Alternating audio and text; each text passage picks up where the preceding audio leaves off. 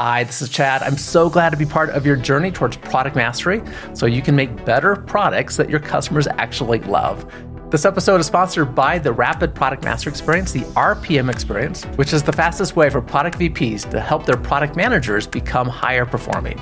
Go to productmasterynow.com/RPM to see how it can help you. Today, we're talking about change. Now, the work that we do, the very nature of our work as product managers and leaders creates change. We change existing products to make them more valuable for our customers and our organization in turn.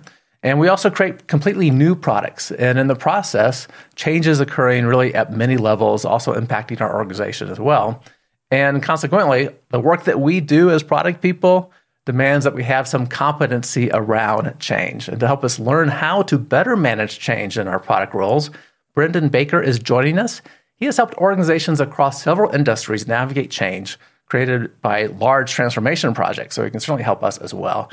He's also the managing director of the firm Valuable Change Co. and the author of the book, Valuable Change, What You Need to Know to Ensure Your Change Pays Off.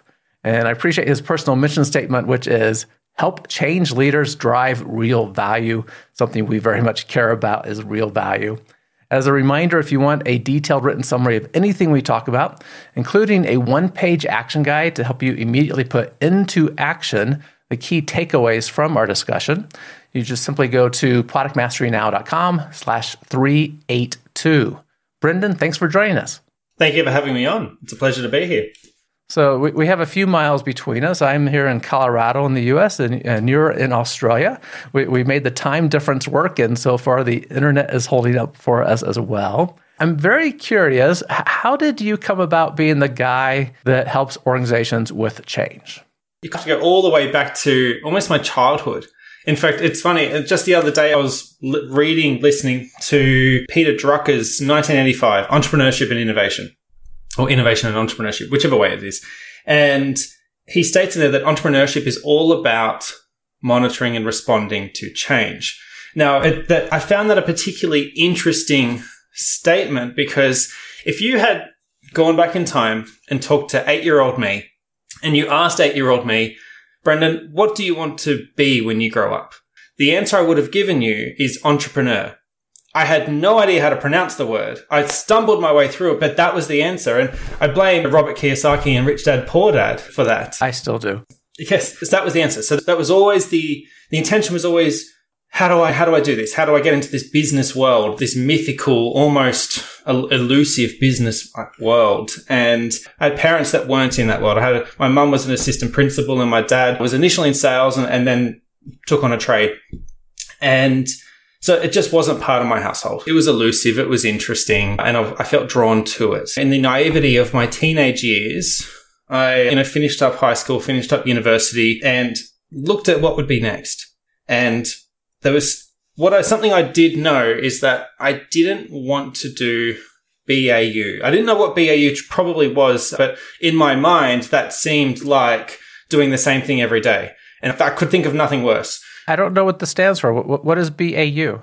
Oh, BAU. Oh, is this new? This is new. So business as usual. Ah, thank you. Business as usual. Yes. Yeah. So that whole idea of doing the same thing every day, that scared me. And so I was like, what can I do? And I found myself in project management. And that was where I started to learn the game. That's where I started to really learn this. And initially I was supporting projects, but I begged and begged, give me a project, give me something that I can cut my teeth on. And I was given one, a small one, and I made every mistake under the sun. And nevertheless, I delivered it, got it over the line. It was a process improvement project.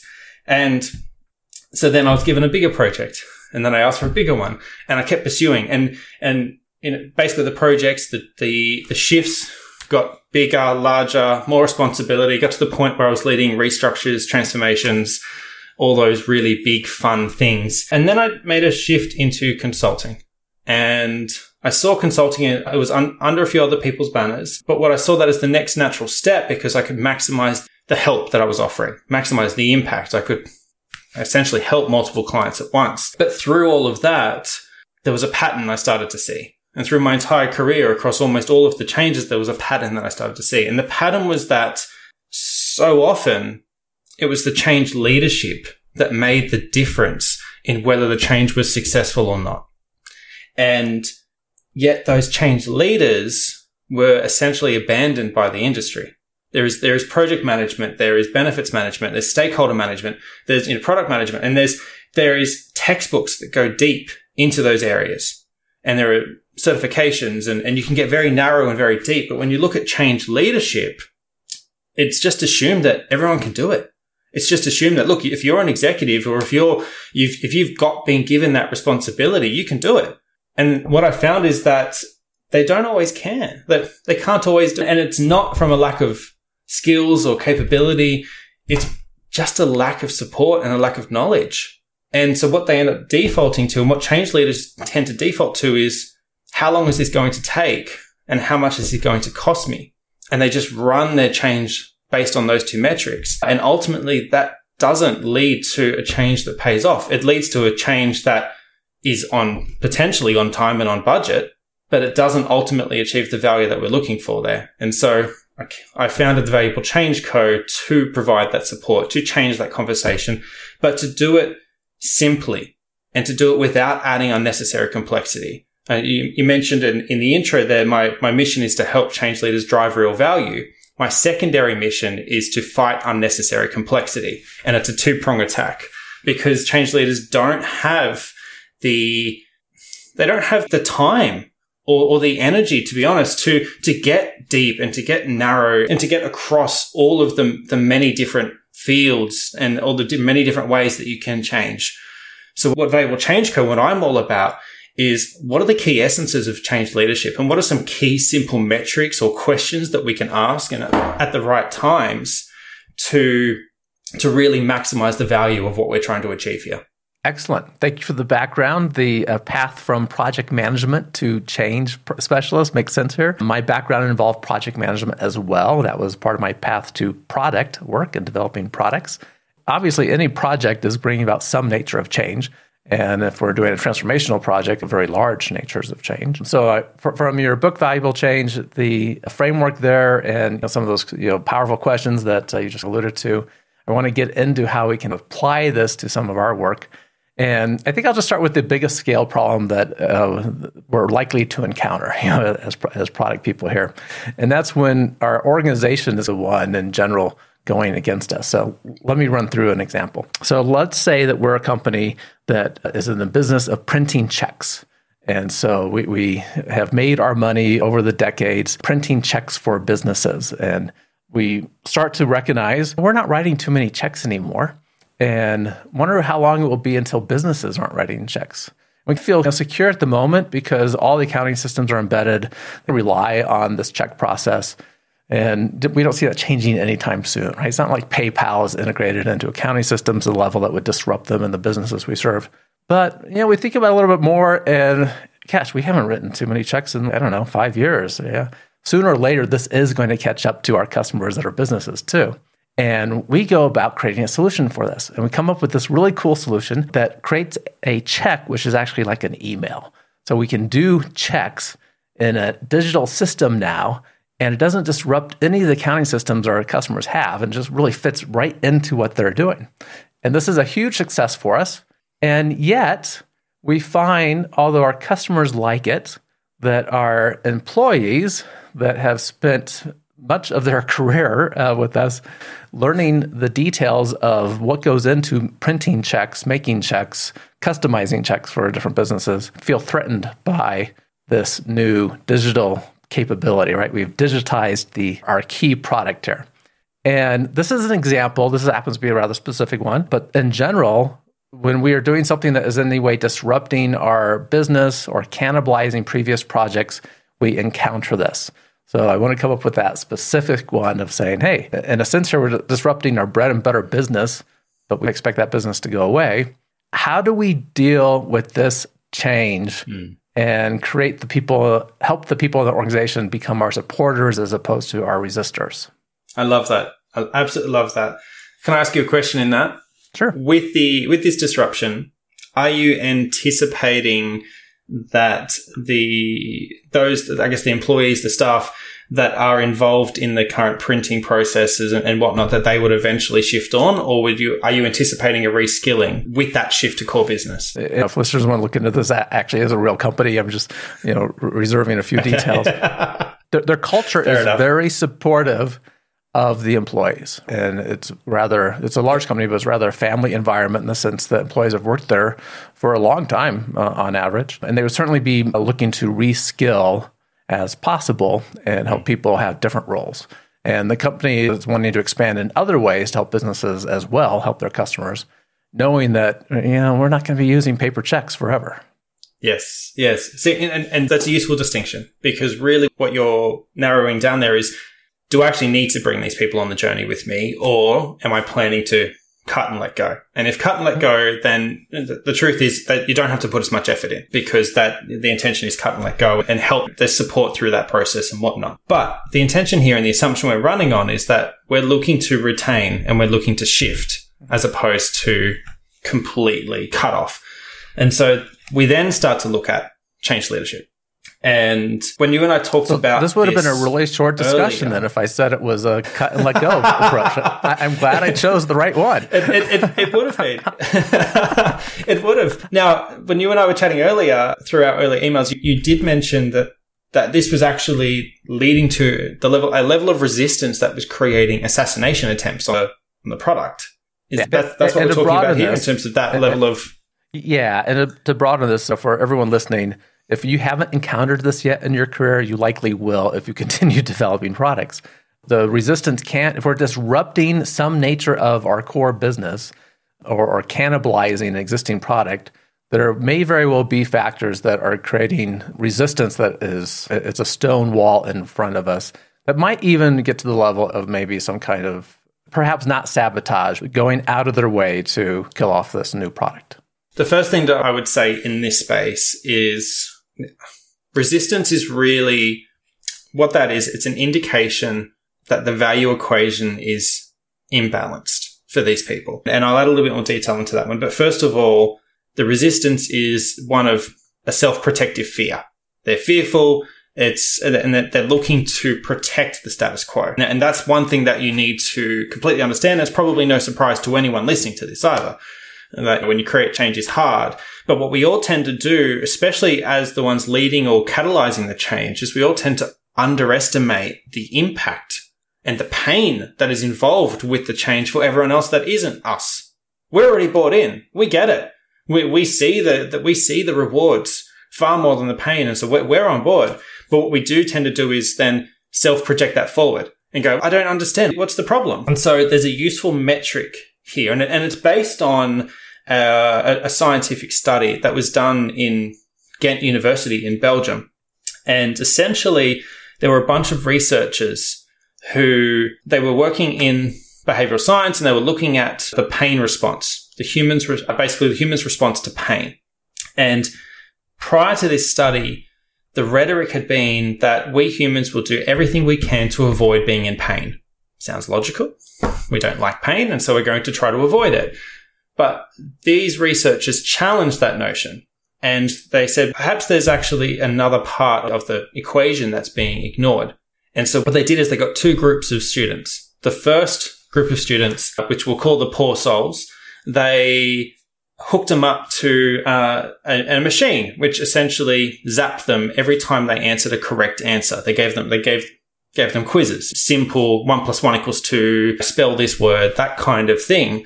And they zapped them every time they had a correct answer. Needless to say, that group didn't answer all that many of those questions. That was the baseline. And that proved that existing theory of, we don't like pain. Then they had a second group.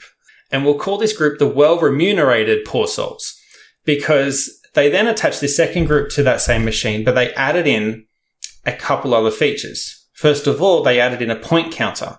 Every correct answer racked up your points. And the more points you received, the greater your payout after the study. It was directly connected to basically the funds, the payout at the end. And again, probably no surprise here. Anyone that's been around any humans will be able to guess that second group answered far more questions. And look, money's a factor in there, but there were a few others in there. The point counter gamified the idea of getting zapped. It gamified the idea of enduring through the pain. And in fact, if you had multiple friends, especially students, that were doing this at the same time, there is no way they weren't competing on that. Oh, I got 40. Oh, what'd you get? 50. Oh, that kind of thing is absolutely at play. And so you're stacking these rewards. And the end hypothesis that ended up being proved there was that we humans don't just avoid pain. It's not a blanket rule. We avoid pain unless there's a good enough reason to endure it. And so that's what we need to be thinking about as change leaders, is we are inflicting pain on others. We are creating a hard situation. So what we need to be thinking through is, how do we restack and rebalance the value equation? Now, the value equation is reward minus pain equals decision. That's it. And what you want to be doing is increasing the reward and minimizing the pain, and doing what you can to move past your own bias in terms of, oh, that doesn't seem that hard. And so there's a nice little mental metric there with any pain that you list down, just mentally double it, because you're likely already bought in. So mentally double that, maybe half the amount of rewards that you're anticipating there, and then ask yourself the question, would you still be on board with this? And if you're not, keep working at it.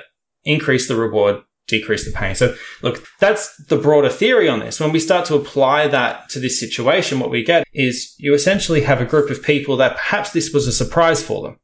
And I'm making a few assumptions here, but perhaps this was a surprise for them. And so you've gone, look, we're going to be different now, and you're going to have to reskill, and you're going to have to do this. Pain, pain, pain, pain. But the reward for us is, as an organization, we won't collapse. We'll have these new revenue streams. We'll be ahead of the market, or whatever the case is. But there's a difference in the rewards. The discussion's different.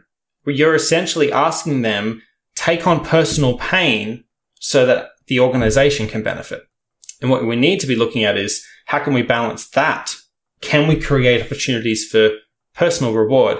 And can we find ways to reduce their personal pain? Simple things like involving them earlier in the discussions. Hell, even have a value equation discussion with them up front. Bring them in much earlier. But basically, it's thinking through in those two levers in terms of maximizing the reward and minimizing the pain. That's the first essence here. We'll be back in just a minute. This podcast is sponsored by the RPM Experience, the Rapid Product Mastery Experience. In just 9 weeks, meeting 75 minutes a week, product managers, teams, and leaders become product masters, creating more value for customers, their organization, and themselves. You will build a broad foundation of product management knowledge, get everyone on the same page, while also improving collaboration and renewing a focus on the customer, all resulting in higher performance. Participants feel empowered and more confident about their work. They learn how to create value for customers and revenue for their organization. One product leader who used the RPM Experience across a global organization said it is the only training that provides an integrated product management perspective. It did exactly what I needed. Many organizations have benefited from the RPM Experience, and you'll find them listed at productmasterynow.com/RPM. Go to the same URL and schedule time to talk about how Chad and his team can help you and your organization.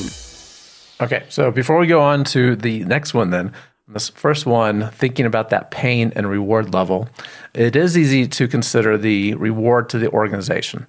And in my mind, as the innovator, I translate that into the pragmatic reward to the employees is, if we don't do this, we're not going to exist as an organization. All of our jobs will be gone if this doesn't work out. But that doesn't seem to be a very powerful personal reward. I think there is this very much an attitude of let's wait and see. And if we try to have the discussions earlier, even before the product is successful in the market, that's part of it. It's like, well, we don't even know if it's going to be successful or not. So let's not get people spun up around this issue in the first place. So that's a challenge. Mm-hmm. And then it just doesn't feel as, even though I think it might as the innovator, right? It doesn't feel as impactful as I would expect it to be. Like, I'm helping you save your job because we're going to keep this organization sustainable and moving into the future. We need to make that more personal somehow. We do. And the other thing to keep in mind there is that pain in 5 years is less impactful than pain in 6 months. There is that immediacy factor that we need to keep in mind. So you're asking for pain in 6 months. You're essentially asking them to invest in one way. Invest pain now so that you don't have pain later. That sounds like exercise, right? No pain until no gain, and right. And yet, how good are most of us at retaining a consistent exercise routine? We're all probably not quite as good there as we all wish. And that's because there is that immediacy factor and there's that priority factor.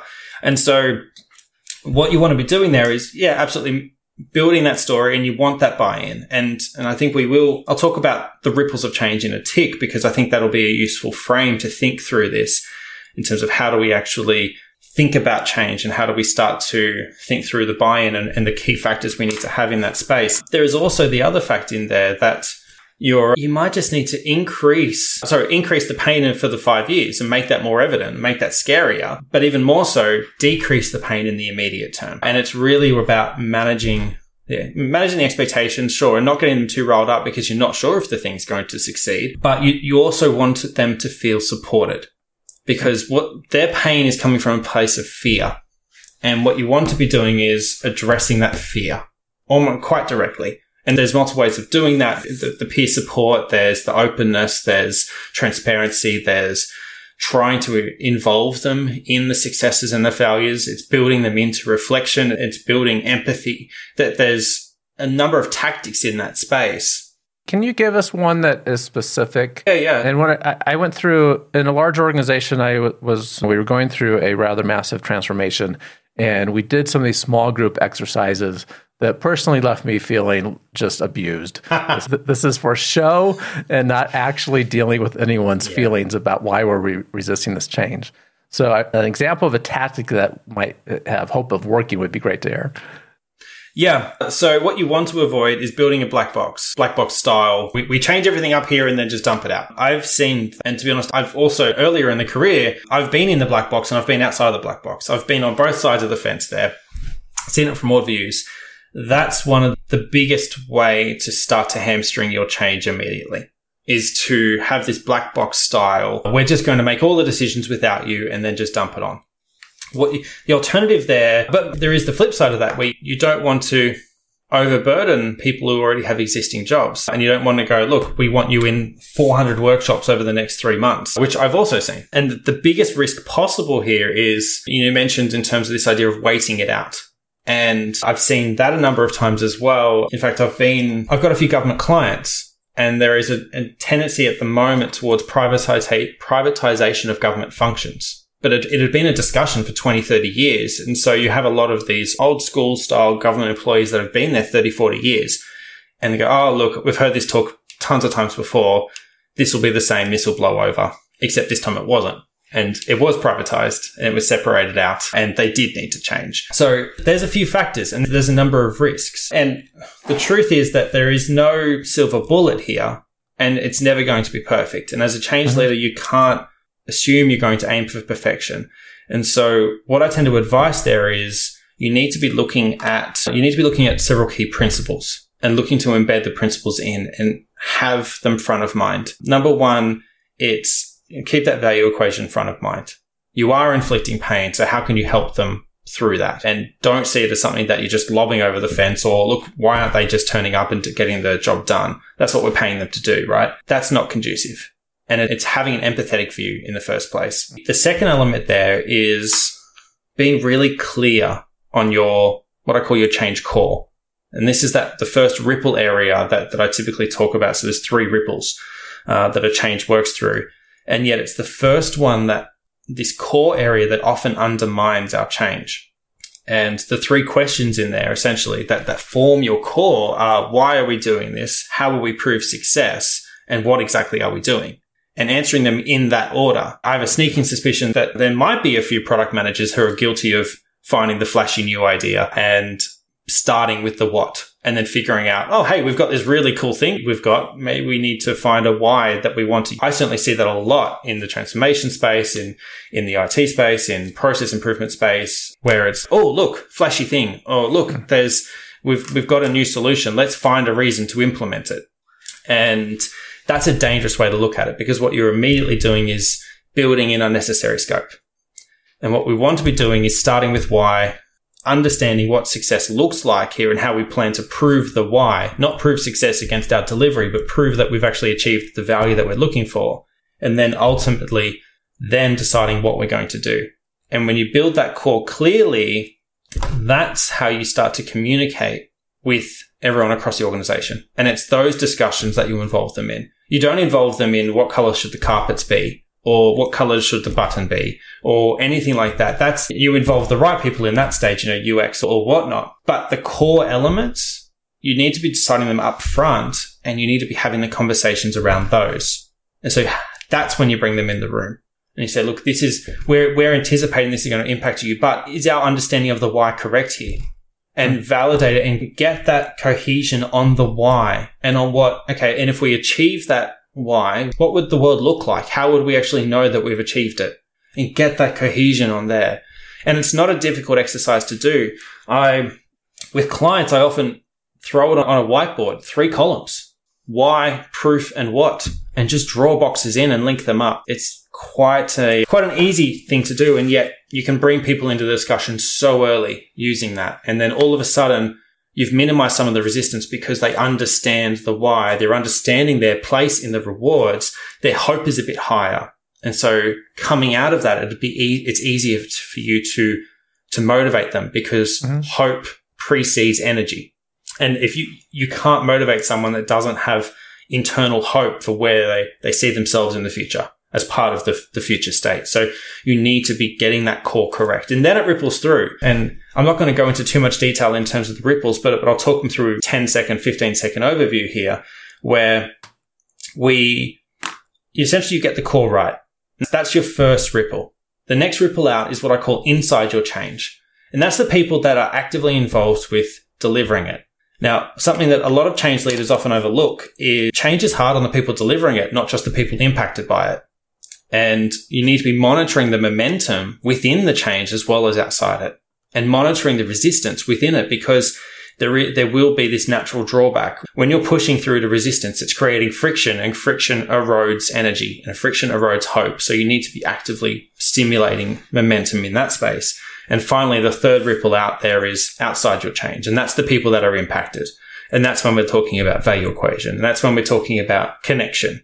And how do we build those peer support networks and whatnot in that space? So if you're thinking through as a change leader in terms of these 3 ripples, you really want to be prioritizing that first ripple, then the second, then the third, and then keeping all 3 plates spinning in the air. And that's really how you drive change and drive value from your change. As you were talking through what that looks like, right, the core and dealing with why are we doing this and trying to get, as you said, cohesion among the people in response to this and how we'll prove out the success, what we'll do. I heard through that a lot of the need to be empathetic and treat the people involved like real humans and not certainly just cogs in the machine here that is going. And that suggests some potential change in the change leader as well. My dissertation chair many years ago has done some research in this area and looked at organizations that went through really large transformations.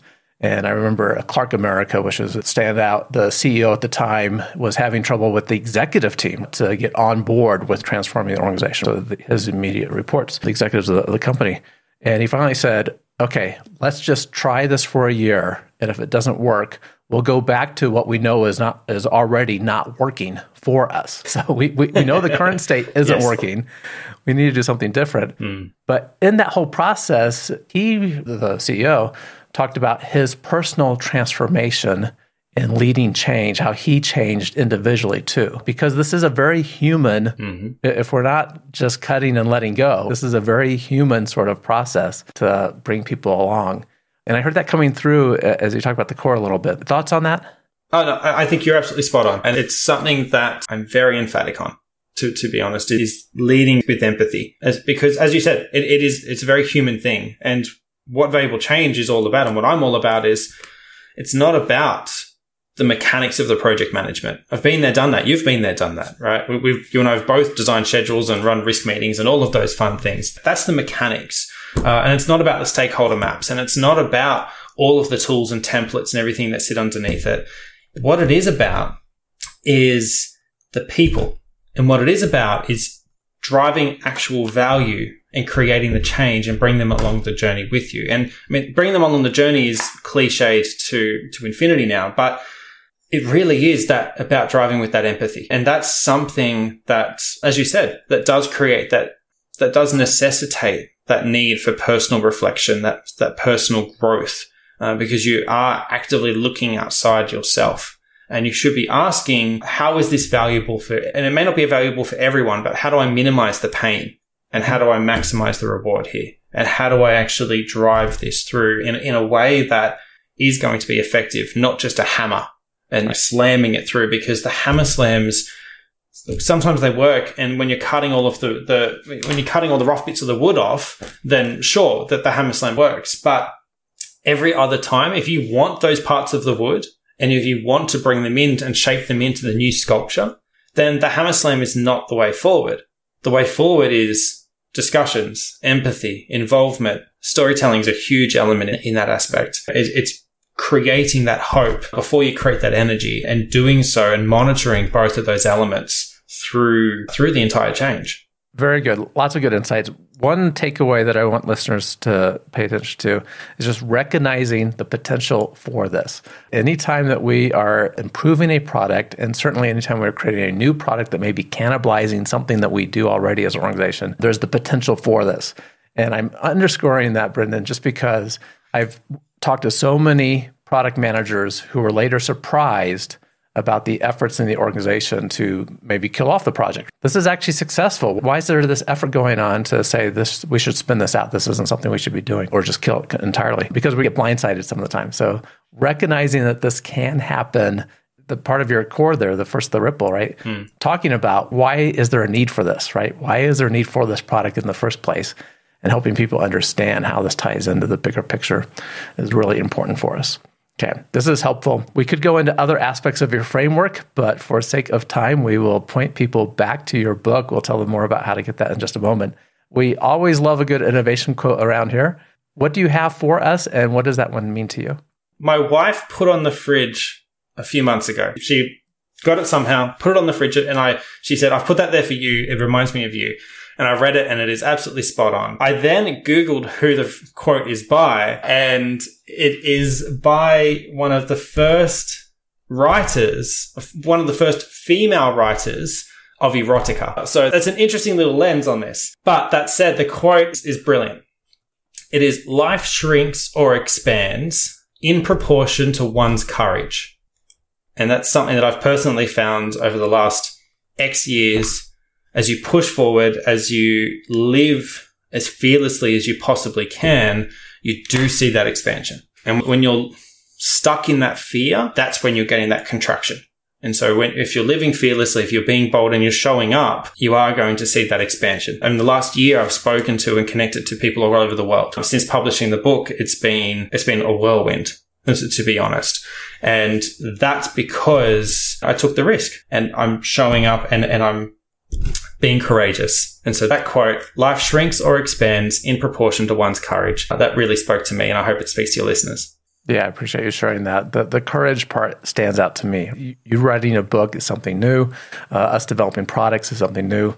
Anytime we do something new, we're going a little bit outside our existing comfort zone, and we're stepping into a bit of an unknown area. Well, what if I write this book and no one ever cares? Or worse, critics, people I appreciate, say that it's just rubbish. We're putting ourselves out there a little bit, and that doesn't expand, and it requires courage. But it's worth it. We learn it in the process, and I appreciate you sharing that quote. I like it very much.